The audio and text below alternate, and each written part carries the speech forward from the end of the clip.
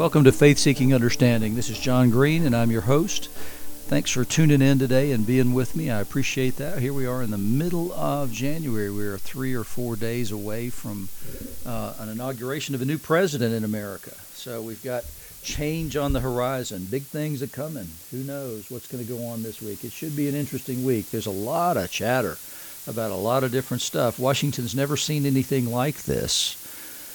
Barbed wire fences and 25,000 troops in Washington. Doesn't sound good. Sounds ominous that they feel a need for that. Again, I'm going to remind you that what we as Christians should be focusing on, no matter what side of the political aisle we might be on, is the coming of not this kingdom, but of God's kingdom. We can't put our trust in rulers. We've been told that in Psalm 110. They're very clear that we're not to put our trust in rulers and princes and authorities. We need to keep our eyes fixed on the coming of the kingdom. And so I want to talk about that idea today. And what does it mean to be a citizen of the kingdom? What does it mean to be a child of God? And it's very clear in John that if we believe in Jesus, that's what gives us the right to become children of God. Jesus is very clear about that in John 3, in fact. So it's been, we haven't done much this week, to be honest with you. It's been kind of a quiet week for some reason. I'm not quite sure why. We had a nice dinner with friends last night, a group of folks that we get together with about once a month. I've got another good friend coming over today to hang out for a while and talk about the kingdom. There's a guy who's been to 40 different countries doing mission work in all those places. And so I'm excited to see him today. That's going to be a good afternoon together. But I've got to get out. I'm tired of being cooped up in the house. It's time to get out in the woods and do some walking, get busy.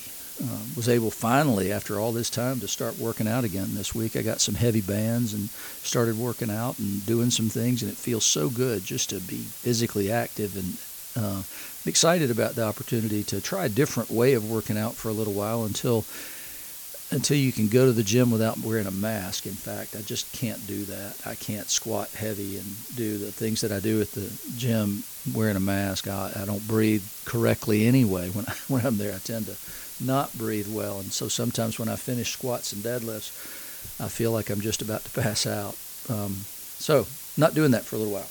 But now, here we go with this week, which is the second Sunday after Epiphany. And so what we start with is a Psalm 139, which if you were in and around Pawleys Island when we were, you'd be very, very familiar with. It was a ministry based out of there. It started out being called Women in Discipleship, and then it changed to Call to Discipleship. But it was led by a wonderful deacon of ours named Erilyn Barnum. It was a town of about 10,000 people. There ended up being about 700 people involved in that ministry. Erilyn died within the last year. Great loss for the kingdom. Wonderful teacher. Just had this incredible charism with teaching women, and they gathered around her, and it was exciting to see that happen while we were there. And see that change in that. But she was gracious beyond belief in her ministry. She brought other women in, raised them up, and taught them. She did what she did really, really well. She had, there were groups of leaders there would be a main talk, and then it would divide into small groups, and she raised up a huge number of small group leaders and would teach them on Tuesdays and then do the main thing on Thursday. And even though our sanctuary held about 400 people, it outgrew that, and so we moved over to the community church because there were women from all the churches in Pawleys Island there. It was a great time there because there was so much ministry happening among churches coming together and doing things. We had Bible school at All Saints Pawleys where we were, and that community church, which was bigger than we were, didn't have it. They had another program they did during the summer, and so all those kids would come, and half our volunteers would be from that church. And then the youth groups actually got together and combined to be one between those two churches. my wife Suzanne was in kids ministry, and they didn't combine for kids ministry, but they did summer trips together and went to camp together. And so it was a wonderful time of great ministry cooperation between two fantastic churches. And so whenever 139 comes up as the psalm, I'm always just thrilled, because it brings back so many great memories. And so here it's going to read part of, not all of, 139. Lord, you've searched me and known me. You know my sitting down and my rising up. You discern my thoughts from afar. You trace my journeys and my resting places and are acquainted with all my ways. Indeed, there's not a word on my lips, but you, O Lord, know it altogether. You press upon me behind and before and lay your hand upon me. Such knowledge is too wonderful for me. It's so high that I cannot attain to it. And it's just marveling at the love of God, the knowledge that God has, the intimate knowledge that God has of us. And then it goes on, we skip a few verses here and then go down to verse 12. For you yourself created my inmost parts. You knit me together in my mother's womb. I'll thank you because I'm marvelously made. Your works are wonderful, and I know it well. My body was not hidden from you while I was being made in secret and woven in the depths of the earth. Your eyes behold my limbs, yet unfinished in the womb. All of them are written in your book. They were fashioned day by day, when as yet there was none of them. How deep I find your thoughts, O God, how great is the sum of them. If I were to count them, they would be more in number than the sand. To count them all, my lifespan would need to be like yours. And so there's a reciprocity in that marvels because God knows us so well, and yet at the end says, how deep I find your thoughts. Oh God, how great is the sum of them. And so there's a thing that goes back to what I was speaking about a few weeks ago, and that is that the belief that we can know God's thoughts, we can think God's thoughts after Him because we were made in His image. And therefore we are capable of understanding God's thoughts, and to even imagine that is too much for most of us to deal with. But Kepler, that was his whole way of thinking about why he did science, is that we can, because we're made in His image and created and gifted with reason and consciousness that's unique to humanity, that we're able actually to think God's thoughts as well. He's able to communicate with us in ways that it's impossible to communicate with any other kind of created being. And so there's something truly exciting about that He knows us so well, but at the same time we were created to know Him. And so we can marvel at both those things simultaneously. Today I'm going to start with the gospel, and it's John 1:43 to 51. It says that next day Jesus decided to go to Galilee. He found Philip and said to him, "Follow me." Now Philip was from Bethsaida, the city of Andrew and Peter. And remember, he's already called some of the disciples who came and followed after him and then wanted to know where he was staying, and then they stayed with him and became part of Jesus's group. They were probably, well, in fact, we know they were John's disciples, and they followed Jesus. And then because they were intrigued, because John was pointing to Jesus, and so thereafter they attached themselves to Jesus as his disciples. And that's an important part of what we're going to talk about today. And so Jesus here calls Philip, and he's from the same place. And then he found Nathanael, his friend, and said to him, "We've found him of whom Moses in the law and also the prophets wrote." In other words, all of Scripture points to this one, Jesus of Nazareth, the son of Joseph. And Nathanael's response was, "Can anything good come out of Nazareth?" And people looked at that as, you're on the edge of the land, and you're further from Jerusalem, and the belief is that they were more compromised than anybody else. They were more Roman than the rest of the land. And so Philip says to him, "Come and see. See if anything good can come out of Nazareth." And then Jesus saw Nathanael coming toward him and said of him, "Behold, an Israelite indeed, in whom there's no deceit." Nathanael said to him, "How do you know me?" Jesus answered him, "Before Philip called you, when you were under the fig tree, I saw you." And Nathanael answered him, "Rabbi, you're the Son of God, the King of Israel." Jesus answered him, "Behold, because I said to you, I saw you under the fig tree, do you believe?" You'll see greater things than these. And he said to him, truly, truly, I say to you, you'll see heaven opened and the angels of God ascending and descending on the Son of Man.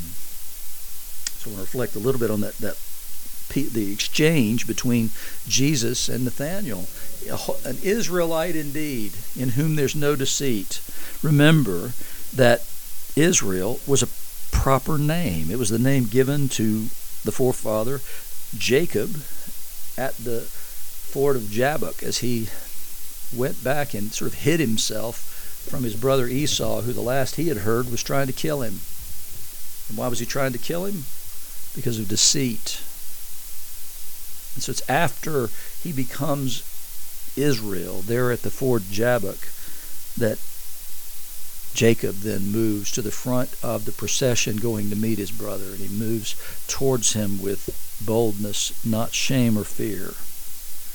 And so to be an Israelite indeed, in whom there is no deceit, is one who is a true Israelite, because Jacob's deceit was supposed to have ended when he became Israel, because Jacob means the supplanter, the deceiver. So Jesus is pointing to Nathanael as a true Israelite, a man who will speak his mind and say what's there. And Nathanael just wants to know how do you know who I am? And then Jesus says, before Philip called you, when you were under the fig tree, I saw you. And he's, Rabbi, you're the Son of God, the King of Israel. Reflect back then on that Psalm 139, how wonderful it is that you know me the way you do. And so that Jesus knows him before he ever saw him is the thing that excites Nathanael here in this place. And Jesus says, you're going to see a lot more than that, big boy. You're going to see what your ancestor Jacob saw, angels of God ascending and descending, but not on the place that becomes a worship spot. No, you're going to see angels ascending and descending on the one to be worshipped. It's an exciting and an unusual thing to say the least. And you can just imagine what Nathanael was thinking when he was told that. That had to have opened his eyes and made him think, am I following the right guy? Because he just made one humongous claim. And so he came and he saw. And what he found was the one that is the Messiah, because that's what he said, Rabbi first, teacher, you're the Son of God. You are the King of Israel. There's only one true king, and there's no king of Israel at that time. So to say that he is the King of Israel is to say you're the one I believe already, that you are the Messiah, the one who is to come, and you know me. The woman at the well in John 4 sees that same kind of thing, that Jesus knows her. And it's a wonderful thing, but nothing so wonderful as proof of knowledge as at the resurrection when Jesus speaks Mary's name.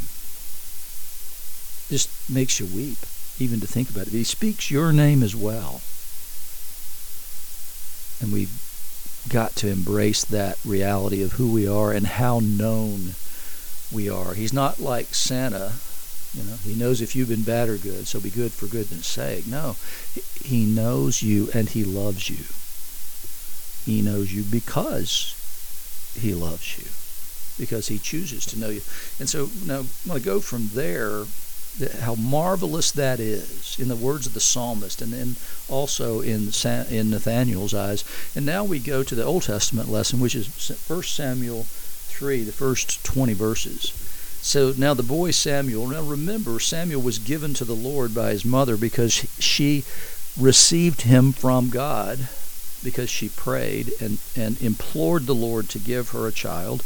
And then the old priest was standing at the door, Eli, and he thought she was drunk because he saw her lips move, but he didn't hear her prayer, and she was praying that the Lord would send her a son. And so she went from being childless to a mother of a child, but she gave him immediately to God. That was her pledge. The oath that she took was, if God gives me this son, I'll give him to you. And so she gave him to Samuel when he was weaned, or to Eli when he was weaned. And so he had been living with Eli, and his mother would come and bring him clothes every year when they made the pilgrimage to what was then the worship center, which was in Shiloh. And so she would bring him clothes then. So she still continued to have contact with him. But nonetheless, he lived there at the temple with Eli and his worthless sons. His sons were worthless for a couple of reasons. They dallied with the women who came there to worship. They were faithless priests. And then the other thing they did was they took the best part of the sacrifices for themselves. That which was intended for God, they took for themselves and took it out of the pot. And so now here we come in 1 Samuel 3. Now the boy Samuel was ministering to the Lord in the presence of Eli. And the word of the Lord was rare in those days. There was no frequent vision.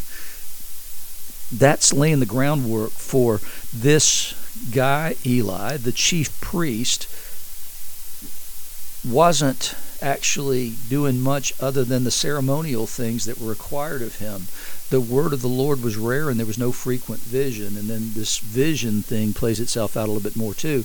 At that time, Eli, whose eyesight had begun to grow dim so that he couldn't see, was lying down in his own place. So we go from there, the word of the Lord was rare, there was no frequent vision, to the man, the chief priest, whose vision is going away. The lamp of God had not yet gone out. So here again, we've got the light of God. It had not yet gone out, which is implying that it's very early in the morning, that it's nearing dawn, in fact, because the lamp's been burning all night and has not yet gone out. And Samuel was lying down in the temple of the Lord where the ark of God was. That's a difficult thing to figure out. He certainly shouldn't be where the ark is. But he's in the temple of the Lord somewhere, and we're not quite sure where. But we know that he's not with Eli. So then the Lord called Samuel, and he said, "Here I am," and ran to Eli and said, "Here I am, for you called me." He didn't know who was calling him. He had no idea. And Eli says, "I didn't call. Lie down again." So he went and lay down, and the Lord called again, "Samuel." And Samuel arose and went to Eli again and said, "Here I am, for you called me." Now the first time he ran. This time he just arose and went.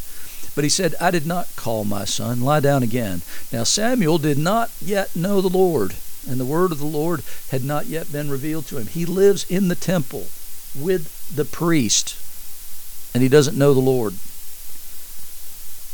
And the Lord called Samuel again the third time, and he rose and went to Eli again and said, "Here I am, for you called me." Now, is he playing a joke on him? Is it a practical joke or whatever? And so Eli perceived, again, sight, vision, perceived that the Lord was calling the boy. So he at least had some understanding of the way of God, no matter how dim that might be. And then Eli said to Samuel, "Go lie down, and if he calls you, you shall say, 'Speak, Lord, for your servant hears.'" So at least he knew how to respond when God spoke. And then Samuel went and lay down again in his place. And the Lord came and stood, calling as at other times, "Samuel, Samuel." And Samuel said, "Speak, for your servant hears." Then the Lord said to Samuel, "Behold, I'm about to do a thing in Israel which the two ears of everyone who hears it will tingle. On that day I will fulfill against Eli that I have spoken concerning his house from beginning to end. And I declare to him that I am about to punish his house forever for the iniquity that he knew, because his sons were blaspheming God, and he did not restrain them. Therefore I swear to the house of Eli that the iniquity of Eli's house shall not be atoned for by his sacrifice or offering forever." It's a horrible thing to hear, but Eli's guilty. He knows what his sons are doing, and he wouldn't stop them. And they were serving as priests under him in the temple. And so that's a sin of a high hand. It's a sin that they do knowingly and willingly. And they know they're committing a great sin by taking from the sacrifice. And so there's no atonement in Judaism that can be made for such sins with a high hand. So there's nothing that's going to atone for that sin, and it's because they represent God to the people. And so in the way you represent God to the people, you can blaspheme against him. Jesus says blasphemy against the Holy Spirit is the unforgivable sin in Christianity. And so here we have Eli's family blaspheming against the Lord because they're misrepresenting him, and they're saying to the people, and the message the people would receive is that all this stuff doesn't matter all that much. If it did, the priests would at least take it seriously, and they're not. And so after this word comes, Samuel lay until morning, and it doesn't say he slept. He opened the doors of the house of the Lord. As part of his job was to begin the day by welcoming the people back to the temple after daybreak. And Samuel was afraid to tell the vision to Eli. Well, I bet he was. And then Eli called Samuel and said, "Samuel, my son." And he said, "Here I am."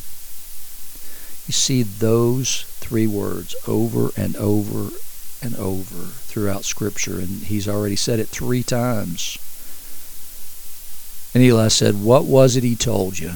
Don't hide it from me. May God do so to you, and more also, if you hide anything from me of all that he told you."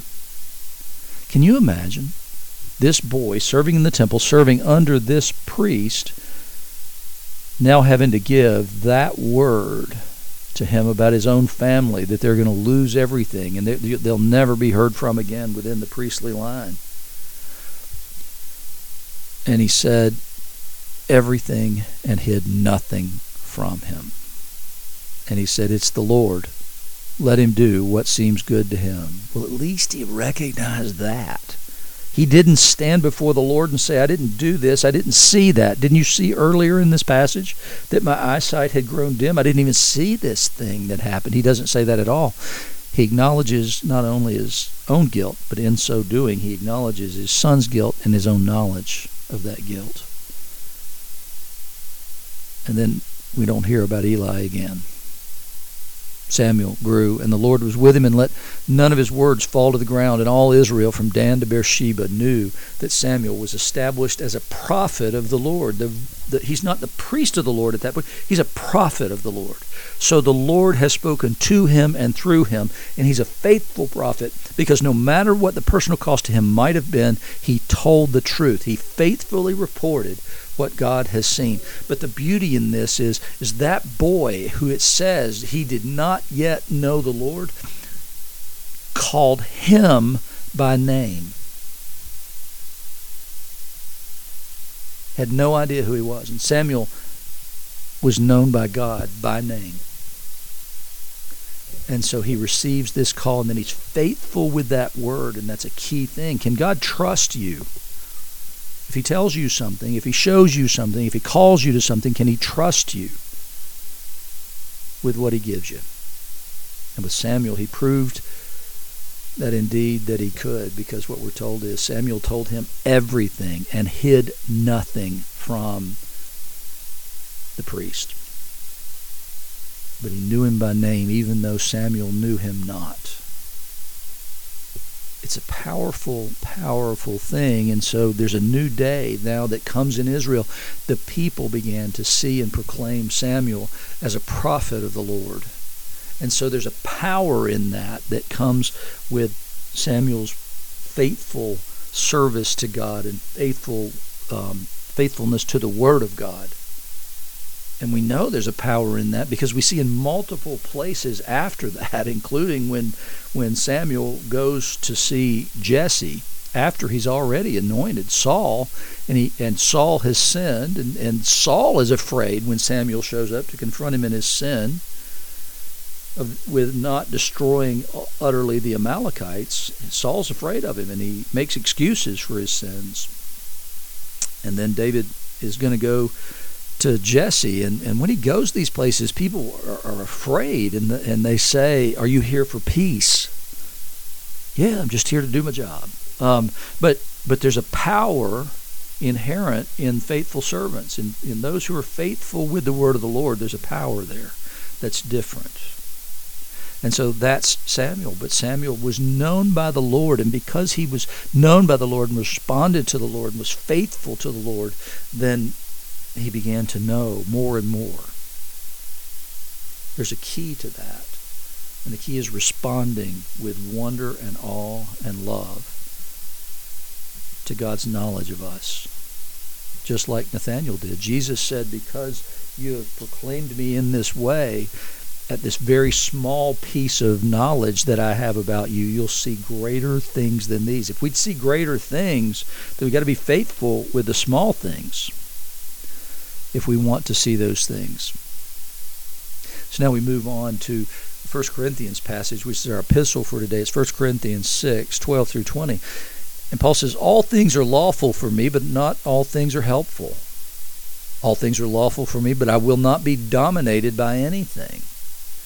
Food's meant for the stomach and the stomach for food, and God will destroy both one and the other. And what Paul's saying here is, don't be a glutton, but you could apply that to all kinds of other things. He just chooses that one thing at the beginning because he gives lists of things otherwise. So I'm not going to allow food to take over my life. I'm not going to become an Epicurean. But he's also saying something truly important here, and he begins saying it right here, and that is my body matters. So we're not just spirit. Paul's tearing that idea to shreds right here, that we're not some sort of embodied spirit. No. Those two things are together. They're not two separate things. My body actually matters in this. It's a way of worshiping God, the way I treat my body. I shouldn't let my body go to pieces. In other words, I'm saying to myself, John, you got to lose about 20 pounds. Because during this COVID thing, I've let other things more dominate me. And so it's as we head in towards Lent, that's the point of Lent in so many ways, is to say that all things are lawful for me, but I won't be dominated by anything. And it's a recognition of what is dominating my life. Look at your life, assess it honestly and brutally honestly, and say there's some stuff that's got to go if I'm going to actually move back in this other direction. Maybe it's food, maybe it's alcohol, maybe it's cigars, but maybe it's how we spend our time more than anything else. Is where am I investing my time and my energy, and where is it being depleted and keeping me from fully serving Him? And so he goes on to say, the body's not meant for sexual immorality, but for the Lord, and the Lord for the body. And God raised the Lord and will also raise us up by His power. And again, here we go back to the body. It's important that we understand the importance of the bodily resurrection of Jesus. The body matters. That's the point of the whole bodily resurrection. And we know it's a bodily resurrection because He shows it. Most notably to Thomas. Put your hand in my side. Feel the holes in my hand. And he says, don't you know that your bodies are members of Christ? Shall I then take the members of Christ and make them members of a prostitute? Never.